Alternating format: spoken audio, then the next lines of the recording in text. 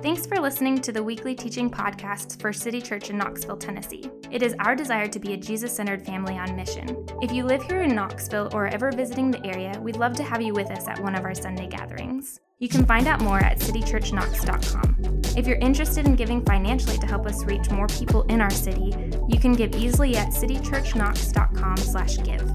And finally, if this teaching is helpful to you in any way, we'd love to hear about it. You can email us at info@citychurchknox.com.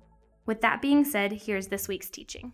All right, great to see all of you again, or maybe some of you for the first time. I'm not exactly sure, but my name is Eric. If I have not had the chance to meet you, I would love to have a chance to do that at some point today.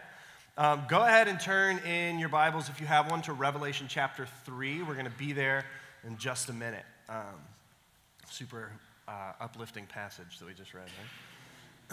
I've not heard it read out loud. I've just been reading it for a couple weeks to myself, but it's pretty aggressive. I'm not gonna lie, but it's good, it's good. So we kicked off a new series last week called Killjoys. So we're spending 7 weeks talking through how to identify and how to deal with some of the most common and some of the most destructive threats to a Christian's walk with Jesus. So last week, Kent kicked us off talking about busyness. And so it was this thing that our culture essentially tries to sell us as a badge of honor. Talked about how it can be incredibly harmful for us as followers of Jesus. So today we're diving into another really prevalent and sometimes a pretty sneaky one, I think. So today we are going to be talking about apathy. Apathy. So when we were first talking about doing this series, it was over a year ago. I don't exactly remember when we were talking through it. I remember we listed out all the different things that we were going to be teaching, and I remember specifically thinking, no matter what, I do not want to teach apathy. It felt way too personal, which is a great indicator that I probably needed to volunteer for it. So I did. So I, like pretty much everyone, I think, consistently struggle with several of the things that we're talking about in this series. But apathy in particular has regularly plagued me like few others on this list. Many times throughout my life, I think people have said things to me like, wow, you're so laid back, you're so chill, all this kind of stuff that I was like, thank you very much. I receive your affirmation. But they're like, how are you so relaxed all the time? And it was huge, very high praise for me, because that's exactly what I was going for. But the reality was, most of the time, the only thing that I cared anything about was not caring about things. That was it. It was priority number one, do not care about anything. That was my secret, right? Can't be stressed if I don't care about anything. Can't be worried, can't be troubled, can't be anxious about anything if I don't care about anything. And on one hand, that kind of worked, but also that ended up leading to all kinds of different problems for me, right? When you don't care about relationships with people, your friendships suffer. They do. Relationships with other people suffer. When you don't care about class or you don't care about work, your performance tends to suffer, right? When you don't care about hygiene and cleanliness, everyone suffers, right? The list goes on. But I think it's easy for us to identify how that example can be harmful in a few different areas, right? The example of me, this lazy 20-something without motivation, neglecting all semblance of adult responsibility. Right? I was so concerned with making sure that I came across with a laid-back attitude that I could not be bothered at all, had no time, no energy to be concerned with becoming like Jesus. That was not on my radar. But it's also easy, I think, for us to miss what's going on underneath, because that's really obvious to see some of the problems with that. Because the real problem, I think, can work itself out in a lot of different ways, not just in that way. So what about the workaholic spouse? Right? This is a person who spends all of their time, all of their energy, all of their personal bandwidth exclusively on their career at the expense of the emotional and personal needs of everyone else in their house. Right? That's apathy towards their family responsibilities. That's apathy towards investing in the lives of the people that they live with. Or maybe consider the single Christian who bounces around from one romantic relationship to the next constantly because they just have to feel desired. They have to feel desirable to someone. They're just going to keep bouncing around, stringing people along. Right? That's an apathy towards their need for and their understanding of an identity that is secure in Jesus, and a responsibility to point other people towards him. Or they'd rather fill their time and use their energy making sure that they feel like someone else wants them. And the list, again, can go on. But today we are specifically talking about spiritual apathy. And so this is the idea of like when you know that Bible reading and prayer and church involvement and mission and evangelism and caring for people and living an emotionally healthy lifestyle, all these staples of following after Jesus, you know that those things should capture your heart, but you just can't seem to muster up any interest in those things. You just can't seem to want to do those things. And when you're more or less indifferent to a relationship with Jesus and all that it entails. So the problem with this kind of apathy, it's not so much just a lack of caring about everything altogether. That's not the problem with this kind of apathy. I heard one author, and he's a Bible professor, his name's Uche Anazor. He put this really helpfully, I think. He said, the paradox of apathy is that we are captivated by the things we don't really care about and are lukewarm to the things that in our heart of hearts mean the most to us. We don't act on what we should act on, but we are awakened to the things we should probably ignore.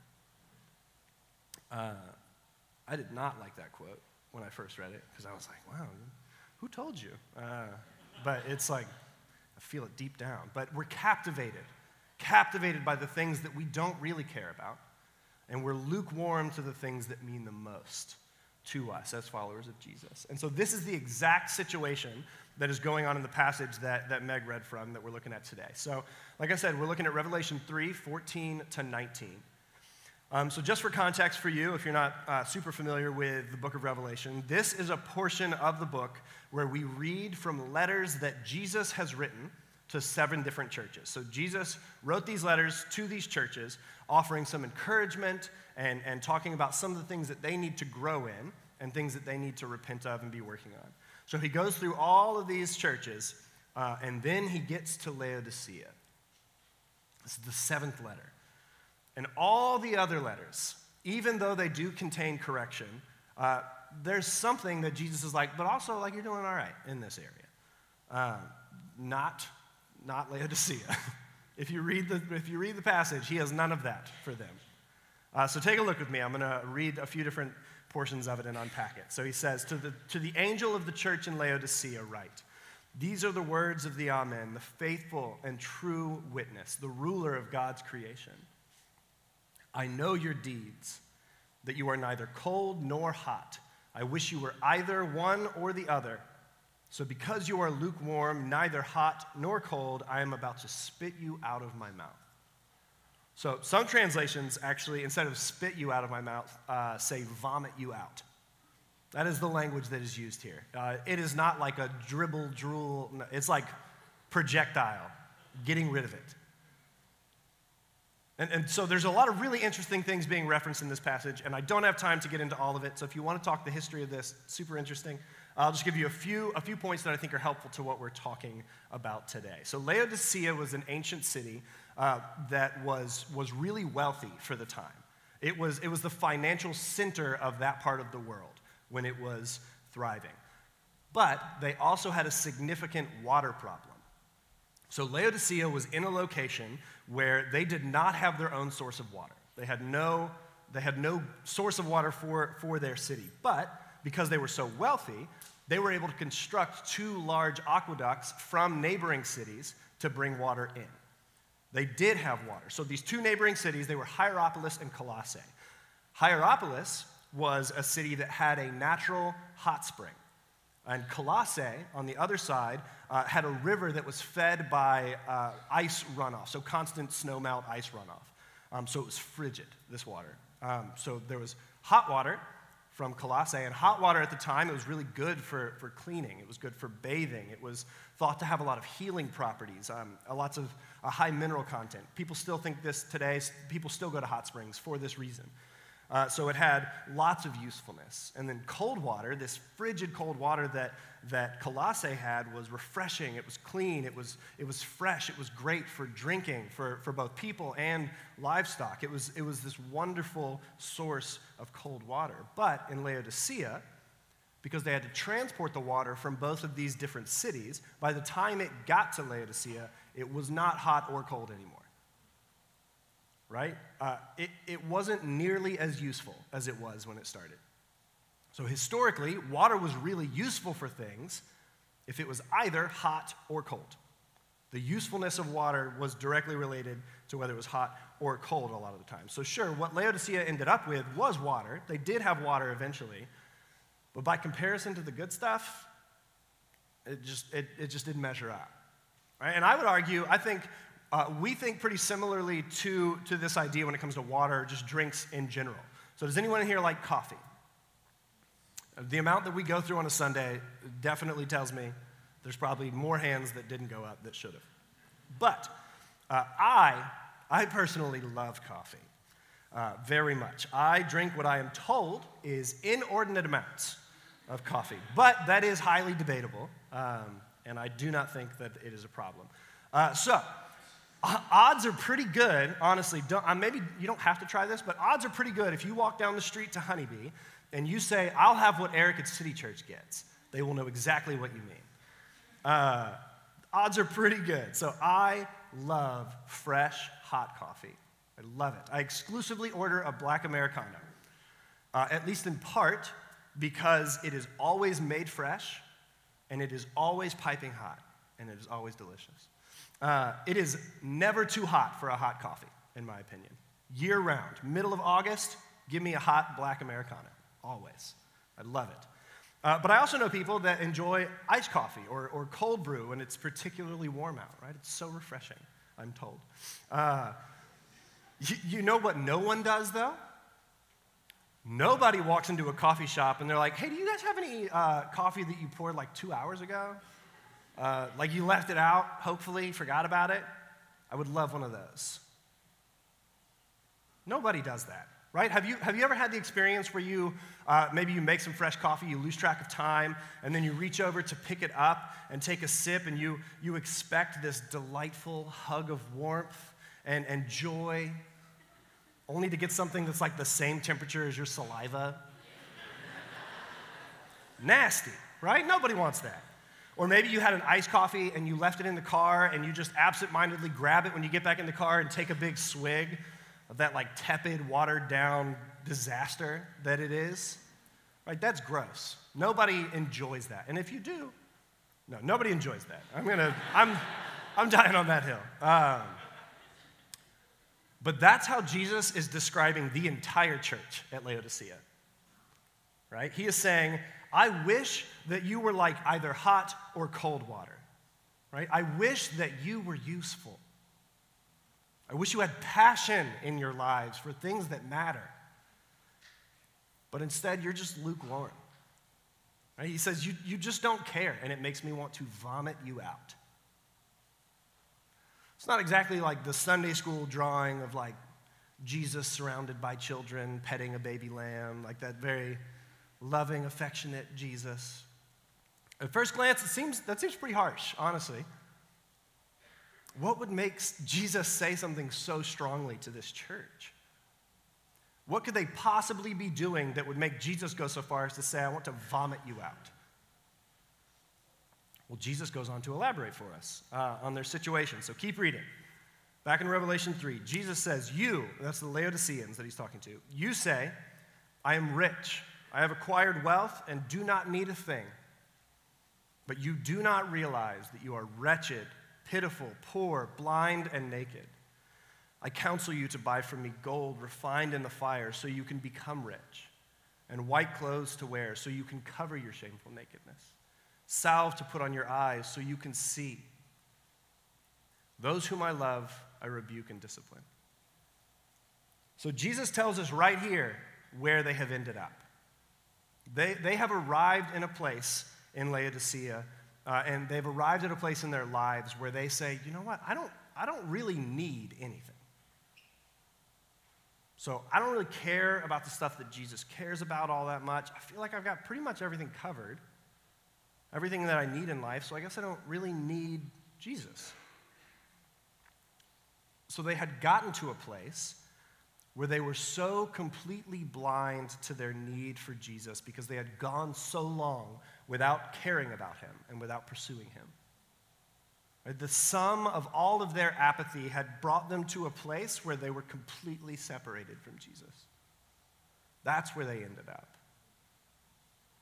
And you may be here and you may feel like you're in a similar place with your relationship with Jesus. Or you may not feel like you're anywhere close to that point, but you may still deal with apathy in your life. And it could take all kinds of different forms. It really could. Apathy could look like a pattern of just not really caring about life group and community in your life. Maybe you routinely or maybe you consistently feel things like, life group's tonight, but I'm pretty tired. So work was kind of long today. I didn't really love the sermon this week. I don't really feel bothered to go. I don't particularly want to talk about it. Or maybe it's like, well, I know that the person that I really love being around is not going to be there, and the people that kind of annoy me are. So I think I'm going to stay home. If that is the pattern of your life, that could be a sign of apathy towards community. Maybe deep down you know that it would be really, really good for you to spend more intentional time with your kids if you have kids at home. You know that would be great. But honestly, you'd much prefer to just throw a show on again for the 7th time this week, right? Or maybe scroll through your phone instead. Or maybe you feel like your spouse, or you've said to your spouse that, hey, it'd be really helpful for you to step in, maybe help parent a little more intentionally alongside me. But it's much more enticing to just chill on the couch again, right? That's just what I do in the evenings. Maybe you know that it would be super helpful for you to have some filters or restrictions on your phone that someone else sets up for you to help just have an additional barrier between you and pornography, if that's something that you struggle with. And honestly, it's just easier not to bring it up, right? I'll just hope for the best next time, and I'll do that instead of taking active steps. No need to tell somebody again. Right? Or maybe when a need comes up in your life group, your default is just to think, surely somebody else is going to deal with that, right? Someone else will step in. I'll just wait until somebody texts me and asks me to help because they already planned it. Or maybe you know that you should spend more intentional time in prayer or more time reading Scripture. But honestly, it feels kind of boring. So I think I'll just keep waiting until it feels more exciting. Right? Or maybe until some crisis comes up, and then I feel like I need to flip through the Bible and see what happens. It could be any number of different patterns in your life. And again, patterns is the key word there. But apathy can really easily sneak its way in without us noticing that it's happening. And it's not just one decision that suddenly blows everything up for you, right? This is a pattern over time. And the reality is, the church at Laodicea didn't just wake up one day and decide to be completely apathetic towards Jesus, right? They weren't growing and thriving and worshiping and loving Jesus, and then one day they get together and go, what if we just don't care about that anymore? Starting now. Chances are, what happened in Laodicea was really similar to what happens to a lot of us, right? They made a series of decisions over the course of their life that eventually led them to a place of complete apathy towards Jesus. Over the course of years, maybe decades, this is what happens. We make 1,000 tiny decisions about how to live our life that eventually lands us in a place where we're completely apathetic and separated from Jesus and all the things of God. So what I want to do with our time today is I just want to unpack a few things that I think cause apathy towards Jesus in our lives. And I don't think this is an exhaustive list. I don't have time to do that. But these are a few things that I've seen pretty consistently lead people to a place of spiritual apathy. And then I want to talk about what it can look like for us to address some of those things and then hopefully help us avoid ending up in a similar situation to the Laodiceans. So like Kent mentioned last week with the symptoms of busyness, You might identify really strongly with one of these things, or several of these things, or all of these things. You might already be aware of that in your life, or this may be the first time that you have ever considered it. But the goal of all this is to be helpful and hopefully move in a direction of a thriving relationship with Jesus. So hopefully this helps identify potential causes of apathy in your life so that we can address them. So here we go. The first cause of spiritual apathy that I have seen is unconfessed sin. Unconfessed sin. So one potential cause of apathy is just choosing to walk in disobedience to God in an area of your life and just not acknowledging or confessing it. Or maybe multiple areas, right? We see in Scripture really, really clearly the danger of not confessing our sin. So here's just one example of what David says in Psalm 32, 3-4. He's talking about living his life or living a part of his life with unconfessed sin. Here's how he describes it. When I kept silent, my bones wasted away through my groaning all day long. For day and night your hand was heavy upon me. My strength was sapped as in the heat of summer. So have you ever woken up on a beautiful Saturday morning in July? You feel rested. You're ready for a day filled with fun. It's going to be a fantastic day. No obligations, just having a good time. You have a delicious breakfast, a fresh cup of coffee, nice and hot, right? You put on that outfit that always just makes you feel like you're just killing it, right? You're ready. And then you walk outside, and the swift, merciless backhand of heat and humidity that is summer in the South, right, just catches you off guard. You're instantly sweating. Your breathing is stifled. Your day is just ruined, immediately ruined. It's 9:30 in the morning. It's already 95 degrees. Just go back inside. We're going to try again in September, right? If you've recently moved here from another part of the country, something to look forward to in a few months. But that feeling where you just get backhanded by that heat, that's how David is describing his entire relationship with God when he kept silent about his sin. Right? That just blah feeling. Right? He's feeling like he's not growing. He's not thriving. He's not eager at all for fellowship with the Father. He feels like he's just wasting away. His strength is sapped. And over time, so is your desire, or his desire, to do anything about it. So it's not so much that any time that we sin, God takes a step back and distances himself from us. That's not the case. But when we repeatedly choose to sit in the reality of our sin, instead of in the reality of the cross, we distance ourselves from God. Right? God stays in the same place.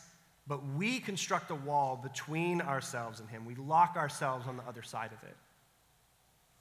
So it very well could be that living in unconfessed and unrepentant sin has led you to a place of feeling distant and maybe outright cold towards God.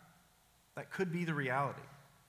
So if you're sitting here and you're thinking of like this, yeah, I can think of something that I have definitely not told anybody about, because I super don't feel like it, and that is uncomfortable and unpleasant. That could be a contributing factor towards apathy towards God, just in general. It very much could be. That's something to consider. So another potential source of apathy in our lives could be neglecting spiritual disciplines. So when we neglect to spend intentional time in fellowship with God, it inevitably causes us to be less and less interested in it over time. You cannot grow in your affections for something when you do not invest in it. You just can't. Think about any relationship ever. Just imagine you have a spouse or a girlfriend or a boyfriend or even just a close friend, and you say to them, hey, I love this whole relationship thing we've got.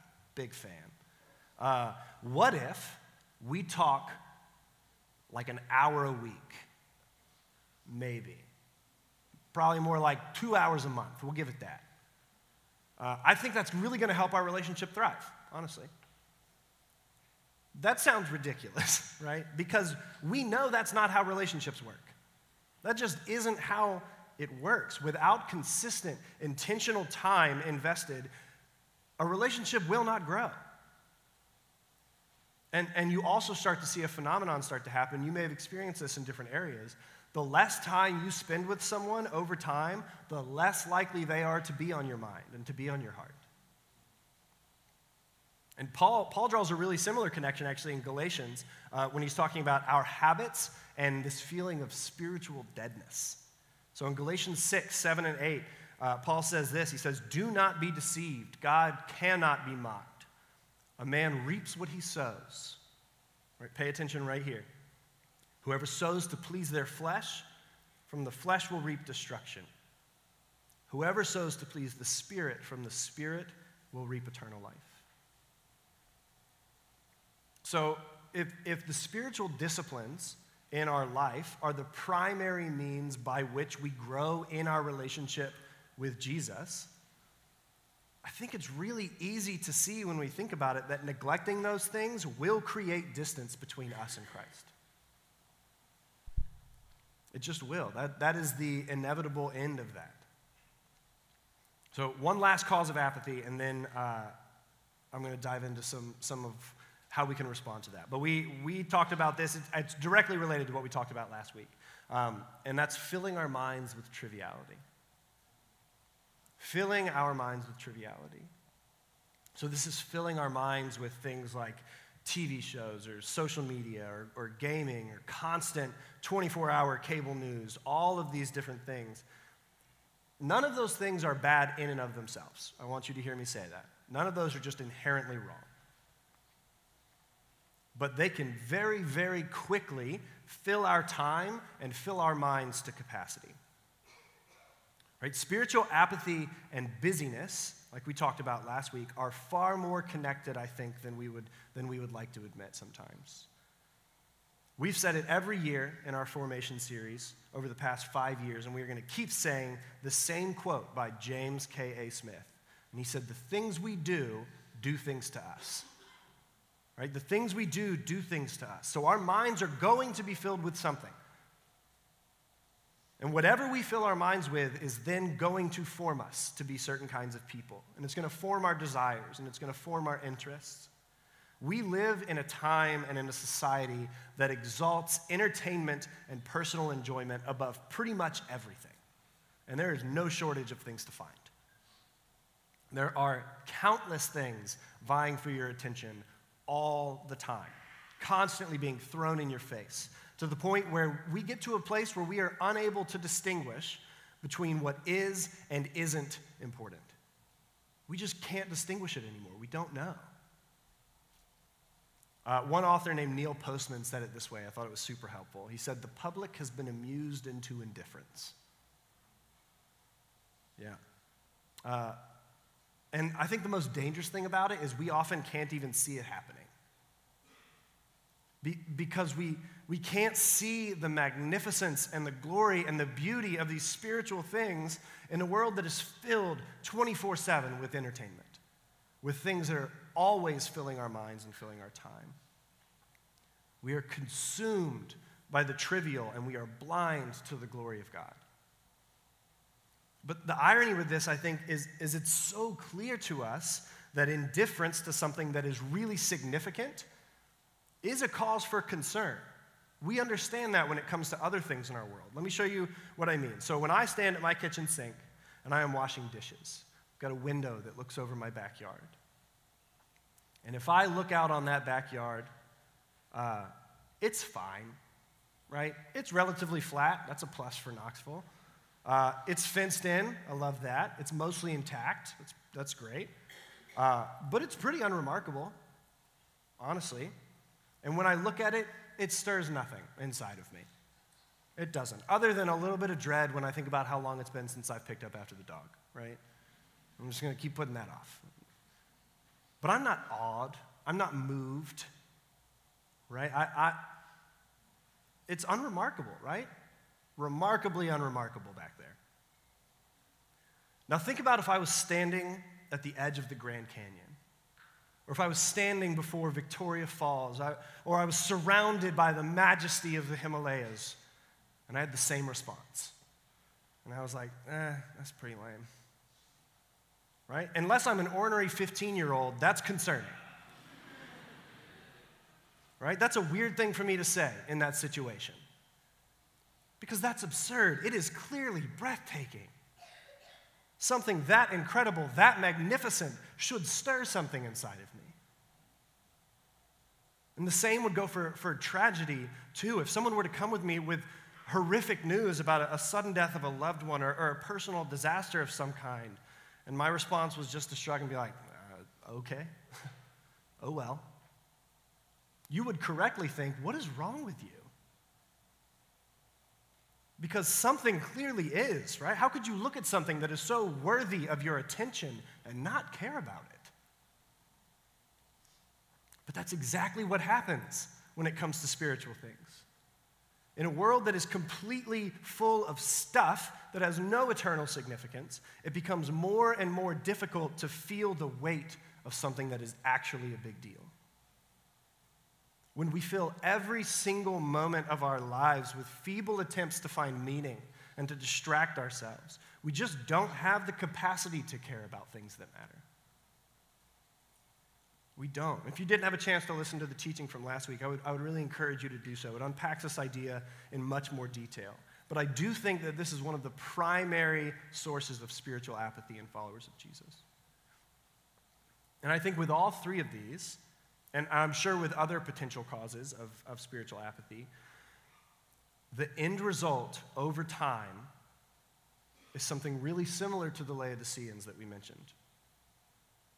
Right? Through their indifference towards the things of God, or through being lukewarm, as Jesus describes it, they eventually got to a place where they just felt like they must not need him. Right? We don't really care about him, so we must not need him. Unaddressed apathy eventually builds up a callous towards God. Right? The thousands of decisions that we make or don't make over time lead us to a place of perceived self-sufficiency. Right? I don't really care that much about the things of God. I must not really need God. But the beauty of the gospel is that we don't have to sit in our apathy. Right? We don't have to end up in a place where we are completely indifferent towards God. We don't have to get to a place where we feel like we don't need him in our lives. And Jesus gives us the solution. At the very end of the Revelation passage, look back at it. Jesus says, so be earnest and repent. Now maybe that seems like an odd instruction for how not to be apathetic, right? Be earnest, repent. You might be thinking, see, that's the whole problem. I am not earnest. I don't feel earnest. I don't want to repent. I'm actually apathetic. That's kind of the whole issue. We tend to think that if we don't have a desire for the things of God, if we don't feel a desire for the things of God, then there's just nothing we can do about it other than wait around for that desire to stir up. Hopefully, we can just perpetually wait until we care again. Until we have a desire to repent, we won't be able to. But if you hear nothing else from today, please hear me say this. You are not enslaved to your desires. You are not. If you are in Christ, you are adopted as a child of God, and you are not a slave to your desires. Even if your desires right now are for things other than Jesus. Even if it feels like you just don't have a desire for anything that Jesus cares about, or you're apathetic towards him, you do not have to stay there. Jesus said it so clearly in his letter, right? He says, be earnest and repent. He wouldn't have said it if there was no hope. Think about this in the context of any other sin struggle, right? If someone you knew was cheating on their spouse, for example, and you went up to them and you were like, hey, I really think that you should not. Like, you should repent of this. And they say, well, I would, but I don't feel like it. So I won't. You would hopefully tell them, honestly, that's completely irrelevant, right?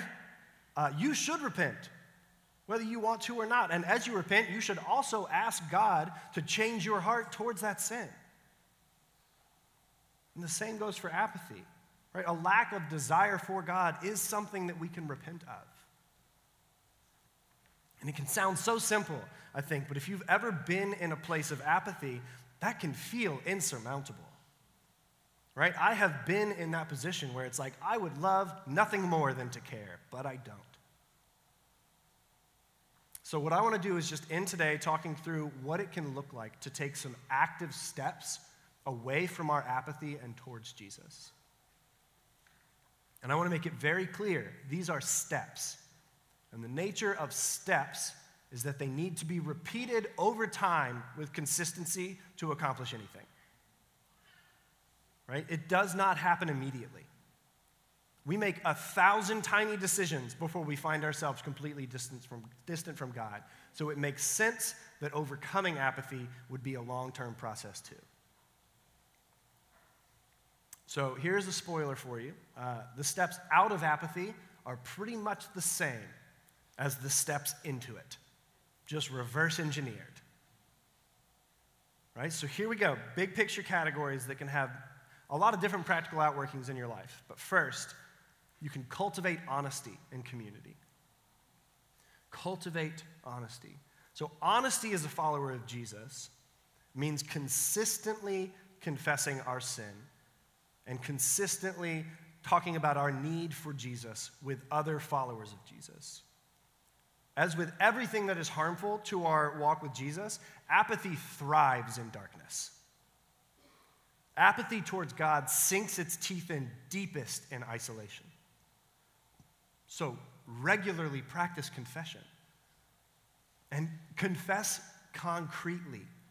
I have said this before up here, and I will say it again. If we sin in specifics, we should confess in specifics, right? Including apathy. And part of cultivating honesty is choosing to be around and to confess to people who will actually push you towards Jesus. So if you only ever selectively confess that you're struggling with gossiping to the people with whom you are gossiping, odds are pretty slim they're going to challenge you to grow. They're not going to call you out of that. They're going to be like, oh, that's a weird thing to say, but let's keep going. If I only talk about how I'm struggling with apathy towards reading Scripture with people who have not cracked a Bible in 15 years, they're not going to see the urgency for calling me to repentance in that. Not one of those people is just going to magically end up reading their Bible more. Well, Jesus can work, obviously, but you should choose to spend time and confess with people who are going to push you towards Jesus. Cultivate honesty with people who are going to hold you accountable in your walk. And be that person for others, right? Be the person who follows up. Be the person who sets reminders to text that person who said that they really tend to struggle the most at night, right before they go to bed. Set a reminder, text that person. 1 John 1 tells us there is no darkness in God. Right? It says we should confess our sins to one another, and we can walk in the light as He is in the light, and have fellowship with one another. Right? The book of James says, confess your sins to each other and pray for each other. So we should actively be cultivating honesty with one another. Next, we should cultivate affection for God. Cultivate affection for God. So how do we do that? How do we grow in affection? I talked about it briefly earlier, I mentioned it, but one primary way we grow in affection in any relationship is through intentional time. And with God, it is no different. Spend time with God. Spend time cultivating the spiritual disciplines. And you can start small, right? Remember, we said change is gradual and takes consistency. So start wherever you are right now. So if you drive to work, if you commute to class, whatever it is, spend 5 minutes in your trip in prayer. Pick a different kind of prayer each day of the week. On Monday, spend 5 minutes thanking God specifically for things in your life. Tuesday, spend 5 minutes praying on behalf of other people who are in your life. Maybe Wednesday, spend time praying for opportunities to bring up Jesus with your coworkers or your classmates. 5 minutes. Maybe you can set a goal to read one chapter of Scripture each day. or one section of Scripture if you can't get through a whole chapter. Read when you wake up, or on your lunch break, or before bed, whatever it looks like. That's a goal that Sarah and I have been working on this year, is to read at least a chapter of Scripture together each day out loud before we go to bed. Ask someone else in your life what they've been reading in Scripture. Share with them something that you have been reading, something that you have learned. Right? We just talked about this one, but fast. Fast once a week or once a month or however frequently you're able to. We just spent 4 weeks talking about this one, so I'm not going to go into too much detail, but this is a great way to intentionally cultivate affection towards God. And if you want to look in more detail, if you go to our website, go to teaching, we have 5 different years of these formation series that we have done. And we have covered incredibly practical ways to learn about and implement those spiritual disciplines. We've talked about prayer, Bible reading, rest, mission, fasting, all of those things. Start by picking one and dive in. And then start working on others as you go.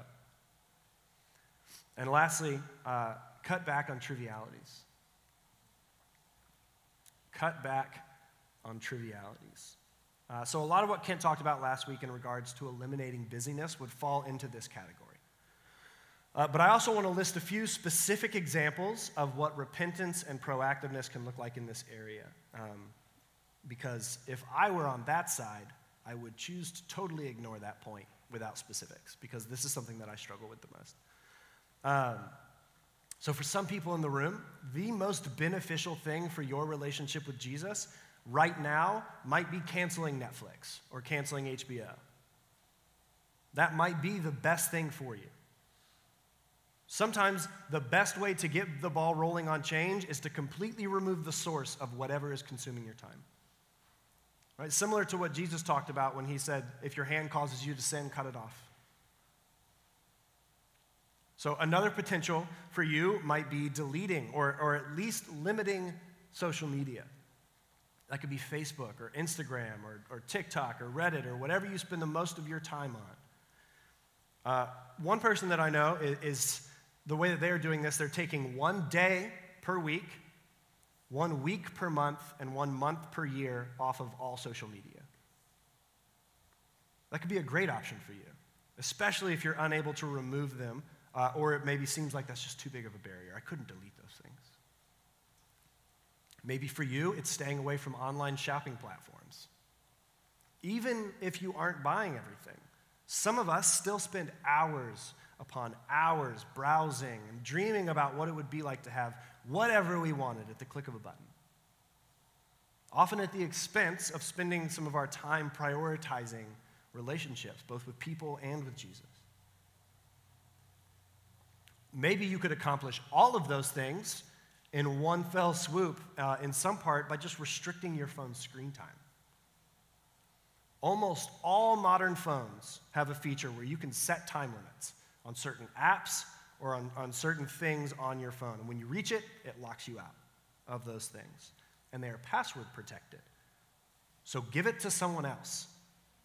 Give it to someone in your life group. Give it to your spouse. Let them set the password for those limits so that you don't know it and you can't bypass it. I'll be totally honest. I probably need to do this. I checked before teaching today. It was a huge mistake, but I checked. And my daily average screen time, my phone congratulated me on decreasing by 25% to an average of 5 hours a day. This is a decrease of 25% from last week. I am not proud of that. And it certainly puts in perspective how much wiggle room I actually have in my daily life. And if you're sitting here and you heard that and you're like, oh, 5 hours isn't that bad, this one is for you. Right? I want to encourage everyone who is here to at least consider some of these. And it will probably look different for different people. It probably will, but I am confident that at least most of us in the room would benefit greatly from pushing back against apathy in some of these ways. And the list could go on. I know it could. But the point is, we do not have to stay stuck in apathy. We don't. We are invited into so much more. And not only are we invited, but we are also empowered. We are invited and empowered through God's Spirit. All of these things that we can do to move away from apathy and towards zeal for Christ are given life through the Holy Spirit. Right? That same Spirit that raised Jesus from the dead is the Spirit who lives in all followers of Jesus. That is the Spirit who gives life to our efforts. It's the Spirit that filled Jesus. There is no greater example of zeal. There is no greater example of caring than what Jesus did on the cross for us. Jesus was not apathetic at all towards the cross or towards us. He could have been. But we have the perfect example of what it looks like to pursue everything with zeal, to push apathy aside and to move towards God with passion. I just want to end with a passage from Romans 12, and then we'll wrap up. Romans 12, 10 through 12. He says, "Be devoted to one another in love. Honor one another above yourselves. Never be lacking in zeal, but keep your spiritual fervor serving the Lord. Be joyful in hope, patient in affliction, and faithful in prayer." Never lacking in zeal, but keep your spiritual fervor. Right? So the point of all of this is not, hey, do better. That is not the point. The point of all of this is that we have something worth caring about. We have something worth caring about. What Jesus did on the cross, the majesty of the Father who welcomes us in, is worth caring about. It is. And again, what better example do we have than Jesus? There is no greater display of passion, no greater display of love than Jesus' sacrifice for us. And the Spirit empowers us to move in that direction and empowers us in our repentance. And we are invited to follow in Jesus' footsteps. So what we're going to do here in a minute is we're going to take communion like we do every week. And it is a reminder of exactly this. It is a reminder of the steps that Jesus was willing to take to pursue us. It's a reminder of the zeal that he has, of the passion that he has, of his love for us, and how he sacrificed everything to be able to reach us because of how deeply he cared and how badly he wanted that. And so when we come to the tables, that is what we are being reminded of, and that's what we get to do together. And so if you've been around for a while, you may know this, you may have seen this happen and not know. Take communion with somebody else who's around you. Take communion with your life group or people who are sitting with you as a reminder that we are in this together. Jesus died for all of us, and we are following him together as one body, and we get to be a part of this together. We get to pursue repentance together. We get to pursue Jesus together as we call each other to repentance, but also encourage each other with the truth of the gospel and the power of the Spirit. So I invite you to do that at any point during the next few songs. But I invite you to pray with me.